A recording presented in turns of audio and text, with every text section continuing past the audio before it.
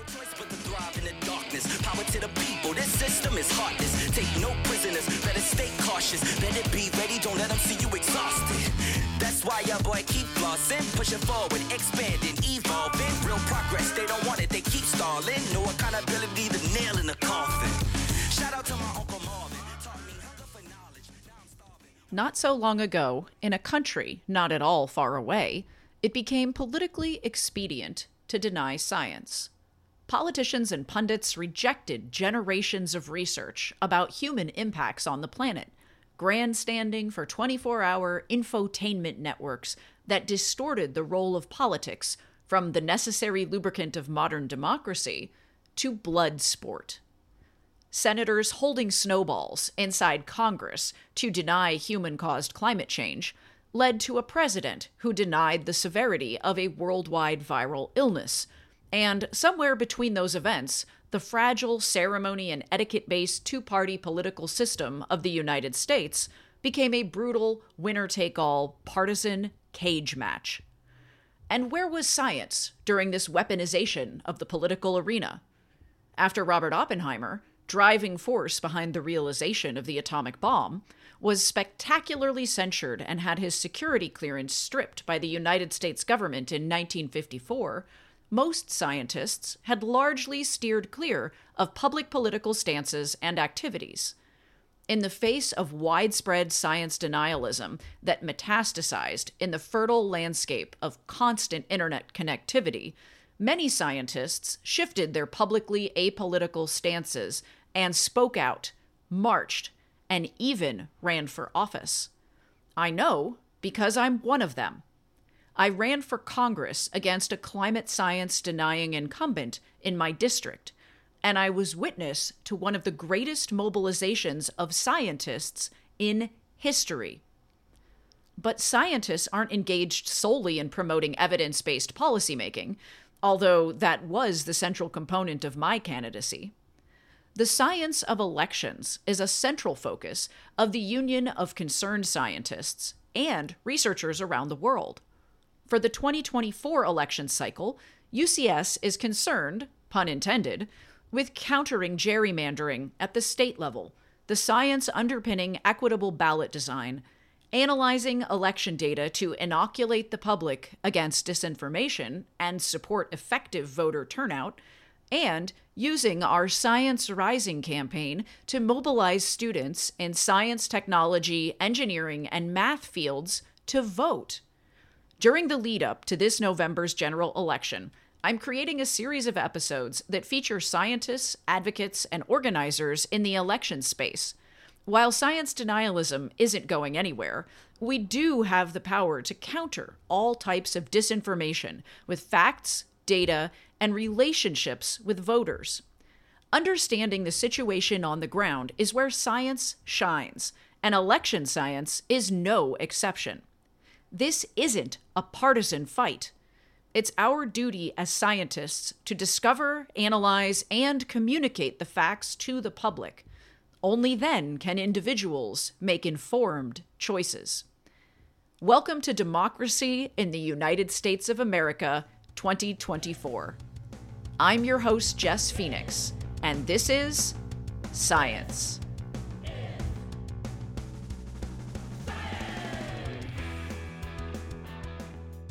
I'm coming to you today from the University of Southern California, home of the Center for Inclusive Democracy. Joining me is the center's founder and director, Dr. Mindy Romero.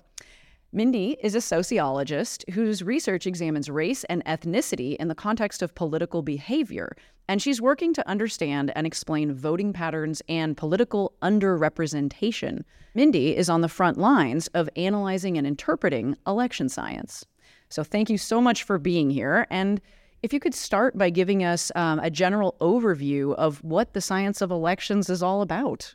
I would say that the science of elections really is the exploration, the better understanding of how the election system in the United States actually functions, really anything from certainly turnout, like we probably often think of when we think about elections, to different methods of voting, what the voter experience is, all the way to really kind of the behind the scenes end of things when it comes to how the election is administered, right, by election officials. So the process for how you set up a polling place or a vote center, understanding the science behind the flow and efficiency and how to get people out and in, and auditing of the election results, right? Yeah, a lot of that's things that we don't always think of. A lot of things that we don't think about.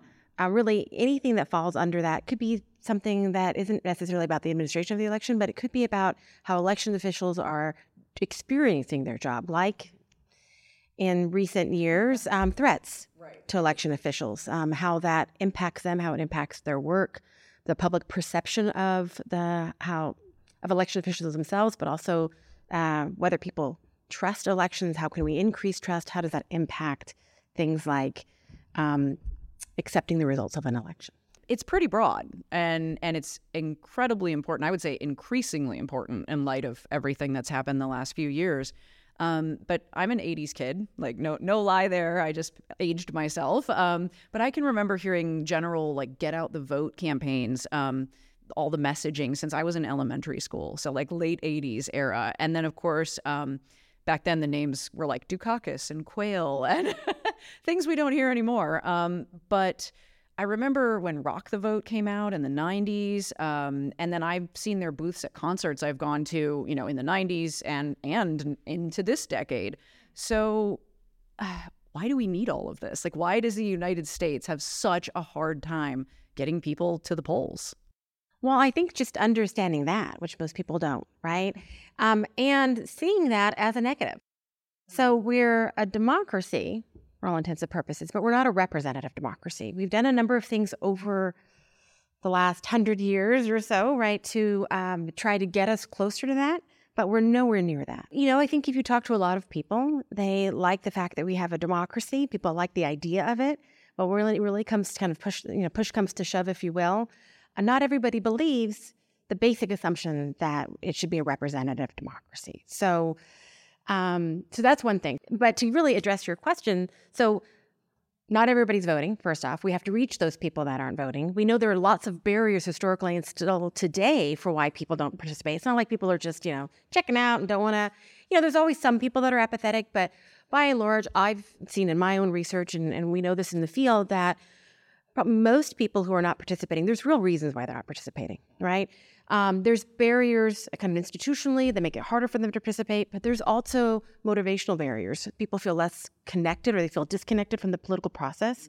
They care very much about their communities. They care very much about, at least in the concept of the election officials and what they're going to do for their communities and their lives. But they don't see how making a vote, right, actually casting a vote, will get them there. And there's a lot of skepticism around our political electoral process, around our elected officials.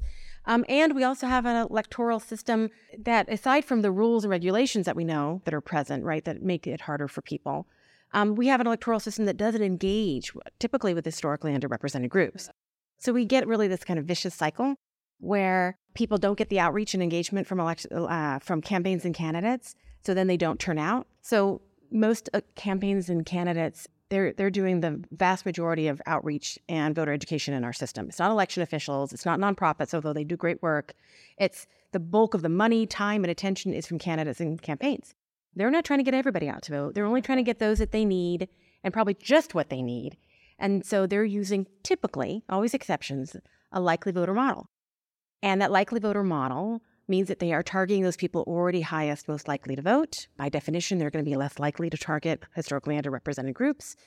And you can have people that are even registered to vote. We have lots of survey research that shows us that election after election, that groups that are less likely to vote are less likely to get that outreach and mobilization, and therefore, right, less information, less urgency to participate, and the vicious cycle continues. So why do we need Rock the Vote? Because we need alternatives to that, right? We need all that we can get when it comes to nonpartisan activities to reach out, to make the case for voting, to start to change some of those numbers. We've seen a lot of good work over the last few decades. Unfortunately, we still have tremendous disparities in turnout, and we have an electorate that is still very underrepresented, so we need much more.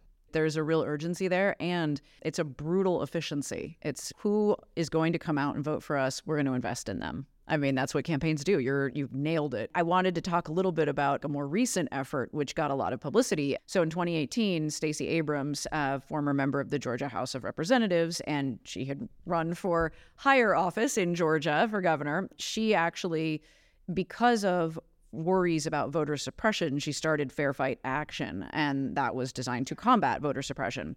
Is active voter suppression, is that a big issue that we see today? So what are the election policies in a given jurisdiction, typically at the state level, that make it harder or easier? And are those policies designed in a way that just disproportionately negatively impact some populations more than others, right? Is it just something that makes it harder for, like registration, makes it harder for everybody to register, or does it target disproportionately some groups more than others? And in Georgia, right, lots of conversation around changes in election policy designed to make it harder for Black communities to vote. So there's kind of what's in the law, and then there's maybe more subtle forms of voter suppression. But we have, I would argue, culturally, we have many aspects of who we are as a nation that, in a broader definition, is a form of voter suppression. And then we have kind of everything in between the kind of what's in the law specifically and kind of the cultural ethos. We have, how does our electoral system in the way that it's designed serve to suppress the vote? Yeah, just flaws inherent in the system. Well, we have a two-party winner-take-all system, right? Single-member districts. One of the biggest predictors of turnout, period, almost across election types, is whether it's competitive. 2020, we saw historically high turnout, a record turnout in 2020. Why? Because it was an incredibly competitive presidential year, right? The way our system here in the United States is designed, it really is, most districts across the United States, at least congressionally, let's just take congressional districts, you've got the power of incumbency, you have safe districts, and you don't have people feeling like there's a lot at stake for why they should participate unless you're really a diehard voter. And campaigns and candidates probably aren't going to spend a lot of money. You may not even have an opponent if you're an incumbent. If you have an incumbent, maybe it's a cakewalk and you're not going to put a lot of money into that outreach, and some people don't even hear that there's an election. And so what that does is that disproportionately, it's the diehard voters, and demographically skewed in one way, right, and policy skewed as well, and kind of everybody else that doesn't get to participate. Some of those voters will come out in the primary, but they're voting on a ballot that has been selected by a very underrepresented, right, small group of the population. We have a culture in the United States where it's completely acceptable not to vote.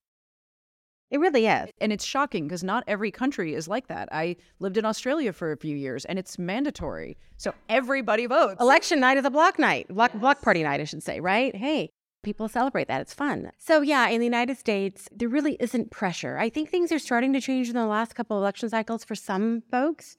We're seeing more signs and events, celebrities come out. A lot of that, though, is politically skewed in one direction or another. And engagement is engagement, but we'd love to see more nonpartisan. Just come out to vote because it's important to vote. So our youth vote is smaller than older voters. We have smaller turnout rates for young voters than compared to 65 plus, for instance. But if you look at the youth vote, those who are participating, it is skewed more. You're more likely if you're college going, wealthier background, all that kind of stuff, right? So youth of color, low-income youth are even less represented. So culturally, especially for young people are not expected to participate. Sometimes they're actively discouraged. And then just generally speaking, we're a very ageist society. It's one of the last kind of open areas of discrimination. We openly in news media, really all aspects of our culture, you can disparage young people. We don't do a lot to support young people in voting. When they do, we question it. And when they don't, we blame them for it. Or we say, what's wrong with these young people? It's really obvious when we look at age. It's less obvious when we look at other categories. But I would say certainly we have a culture that in many states, for instance, you have to take it off from work to vote, but you lose income. In recent times, the political pressure around how you're going to vote, if you are going to vote, that gives you a kind of a really broad spectrum of how to think about it. But do we have still very overt, maybe more traditionally defined types of voter suppression that happen in the United States, where people go to the polling place and they feel intimidated? Those things, of course, still happen as well. But just as with many things in our history, right, and our culture, any time that you don't have to pull out that very obvious violent card and you suppress by having people self-select out of participating. Yeah, that's insidious. It's insidious. And what you do is you end up creating an electorate that seems to self-select. And instead of us questioning why the system discourages people. It's like it ticks our confirmation bias and then we just go about our business. Yeah, we do nothing to prepare young people to participate in our election. But then they turn 18, they don't vote. We magically expected them both to know how to vote, want to vote, and when they don't, we blame them. It's really present everywhere in some form to blame the group that is suppressed.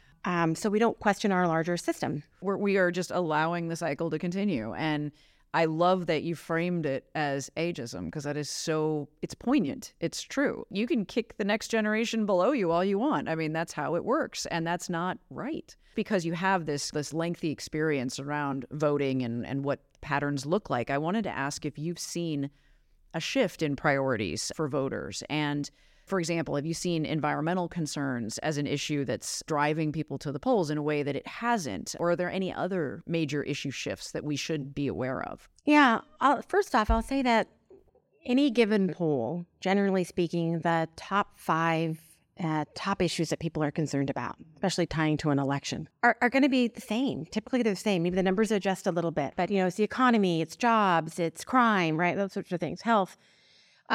And across groups, like I get asked a lot about, what Black voters or Latino voters or young voters are looking at. Across groups, people have more in common than they don't have in common. So typically the top interests, right, are going to be are going to be at least somewhat similar. And I say that only because so often I will see it used as an excuse. Well, Latinos or young people care, or whatever the group is, they care about this over here. But really, there's a ton of overlap, right? It should be because everybody cares about all of those issues. For young people, we've seen shifts certainly recently.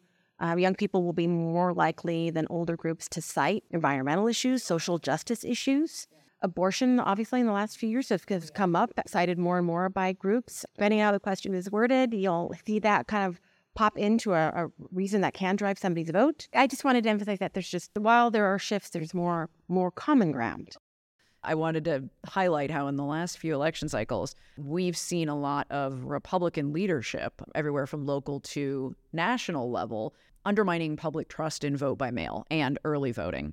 And I just heard, I think it was yesterday, a segment on NPR about how now Republican leadership is trying to completely do a 180 and say, we have to play, and I'm quoting actually from this piece, we have to play the game of the Democrats. And so you need to go out and vote by mail and vote early. How do you think that partisan polarization around early voting and mail-in voting might play out in this election cycle?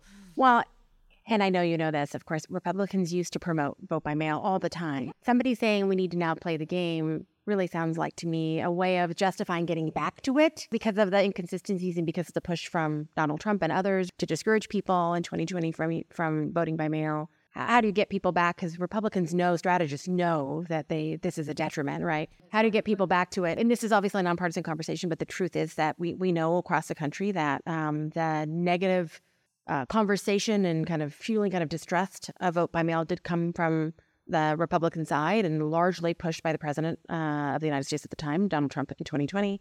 I will say that I think that we will get back to, I don't know if we'll ever get to the 2020 numbers that we saw because obviously it was fueled by a pandemic, vote by mail use, I should say, right, 2020. But prior to 2020, so we saw a number of states going universal vote by mail. California now, everybody automatically gets a mail to vote by mail ballot, although they do have options to still vote in person and get their ballot in different ways, not necessarily through the mail. One of the big questions is, what's it going to look like in 2 election cycles, 3 election cycles, 4 election cycles? Will we see an overall upward trajectory of vote by mail, or has this been kind of truncated, right? 2022 vote by mail use went way down. We expected that. The question was just how much. Will we see kind of an increasing use over time, or has what happened in 2020, and to some degree, obviously continuing, has that kind of impacted the long-term trajectory? I think it has. We've done a lot of research around vote by mail. One paper that was not a CID report, but was a academic paper with my colleague Eric McKee of the Public Policy Institute, was really right out the gates post-2020. We were looking at this question around turnout, and if trying to answer one question in this bigger set of questions around the possible negative or disproportionately negative or positive impacts of vote by mail, right? politically. And in that paper, we found that vote by mail, the universal type of vote by mail, did positively impact turnout by a few percentage points, but did it have a party advantage? And we did not find a party advantage. It should be about opening up access, right, to voters, period, regardless of party affiliation, making it easier for people in a pandemic, in a non-pandemic year. So we'll see how things go. There's still a question mark in terms of people's behavior versus what campaigns do. I do want to bring it around too, because Union of Concerned Scientists, we deal with a lot of things like climate change and green technology, but having science and democracy working together is really fundamental to what we do. So I wanted to ask you, as someone who is a political sociologist and actively doing research and teaching in this field, what role do you think science has in ensuring that we have fair and equitable representation? Of course, it has a huge role, right? I'm going to say that, but it's true. You know, in educating policymakers alone, right? But educating the public, better understanding why we have things like turnout disparities, so that way we can hopefully, in the long haul, address them and see a more representative democracy, numerically representative democracy at least. Every field, and elections are no different. Our democracy space is no different. We need to have facts. We need to have research. We need to have those that have the ability to be able to ask the research questions that are most relevant. It's really, really critical, especially in the elections policy, democracy space more broadly. And we need to have people that can communicate that research out to policymakers to talk about the impact of vote by mail and other types of election policies like automatic voter registration, pre-registration of young people, vote centers. What does it matter from an election administration perspective? What does it matter from a voter experience perspective? What does it matter in the long run from the strength of our democracy in terms of robustness and inclusivity? It's critically important, and we need more people in this field. And we certainly also need even greater ability to be able to communicate. Now, a lot more people are paying attention to election science research, but there's also the potential for crying foul in terms of partisanism or inappropriate research design or whatever it might be. And that's the thing that's difficult. Researchers need to ask hard questions. We need to be able to communicate that work as a matter of fact, as a given. And so many researchers, I think, sometimes get a little scared off even in this space. There's many that have been entering into this space as well because they see the importance of it. But I think it also is something that can be intimidating because of the charged nature of just all of these conversations. For how we kind of like to tie things up here at This is Science is we are the Union of Concerned Scientists. And my final question to all of my guests is the same. And so it is for you. Mindy, why are you concerned? I am concerned about a lot of things, but it is 2024 and we just flipped the calendar, right? And we're just started in earnest the caucus primary season. It's going to be a bumpy ride. And for all the reasons why I think probably most of your listeners are already thinking, right? Misinformation, disinformation, political rhetoric, trust, threats of election officials, the list goes on and on. I'm particularly concerned about AI. I fear that it will actually be probably the story of 2024, other than who gets elected, and its role in the public's belief and trust in the outcome of the election. And of course, right here, I'm focusing on the presidential election, but we could be talking about local as well, state or local. You know, if we have a close election either way, I think we're going to be facing some real challenges in terms of the strength of our democratic institutions. I'm not the only one to say that, obviously, but I'm deeply concerned. I'll add something to it, though. What we don't talk enough about. So much of the conversation over the last few years, and now going into 2024, good people, academics, policymakers, others, right, leading thinkers in the democracy space come together to talk about things like cybersecurity, like misinformation and disinformation, trust in elections, and so forth. All really important, critical conversations. What do we do? How do we stave it off? Right? How do we save our democracy? But so many of those conversations don't talk about what we've talked about, you and I, most of this conversation, which is the equity component, right? An inclusive, equitable election system, an inclusive democracy. And I think we don't talk enough about just the disparate impacts or differential impacts on different communities when we talk about trust, when we talk about misinformation. We're just not considering those types of things. But particularly here, what I'm concerned about is for a very long time, we've had a lot of good people, a lot of leaders in our country, a lot of civil rights groups, voting rights groups that have really pushed us to get to be a more representative democracy, right? To fulfill the promise of our democracy. And a lot of that conversation is pushing back on the fact, calling out the ills and the deficiencies in our democracy and the fact that we're not there, right, and so forth. And now, in the last couple of election cycles, there's so much conversation around trying to save our democracy and save our institutions that it's a lot of that's in some way, shape, or form kind of reassuring people. No, everything's okay. There's not any fraud, right? Everything's and 2020 election was incredibly well run, and no election was stolen, right? I'm talking at the presidential level. There was not the big lie is a big lie, and we all know that, and everything. Our legal system has shown us that for sure. If you doubted it, but there's been so much conversation around kind of shoring that up. So the people that are conspiracy theorists that do want to attack that, we're trying not to give them anything, right? Anything to run with. But what that means then is that for everybody who's been fighting that good fight for so long, to question our institutions, to make them better, to push them, right, again, for that promise, they've lost a lot of allies in that conversation. I fear coming out of 2024 that folks that are on one path to improve our democracy, they don't want to see us save it or go back to what it was prior to 2016. They want to see it continue to evolve to a stronger, better democracy. And what will it look like post-2024? What does it look like now in those different conversations? And will we potentially find ourselves coming out of this, we hope coming out of this in some way, with less ability, less capacity for coalition work to continue to push for a better democracy? Well, will that just be harder when people kind of look to see where people lined up, where it shouldn't be about lining up, right? But where some folks are focused on this and some folks are focused on that and some folks are focused on this. And at times, some groups may be feeling that their voices are not being heard or funding is going in places where it's not going to them, right? And their fight that they've been fighting.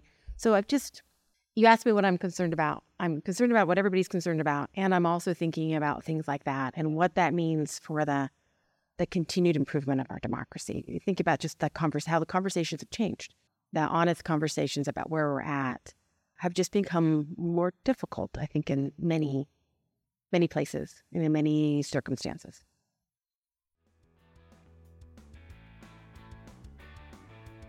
If you'd like to go deeper, visit the UCS YouTube channel for my complete conversation with Mindy. It's worth the watch. Over the next few months, we'll cover election disinformation and journalism's role in the political realm, the nonpartisan relational voter turnout work of the Greater Cleveland Commission, the integral relationship between science and democracy, and in-house work here at UCS to use scientific expertise to support community advocacy efforts. Thanks to the UCS Center for Science and Democracy team, and Omari Spears for production help on this episode, and to Anthony Eyring for our multimedia magic. Onward, science pals!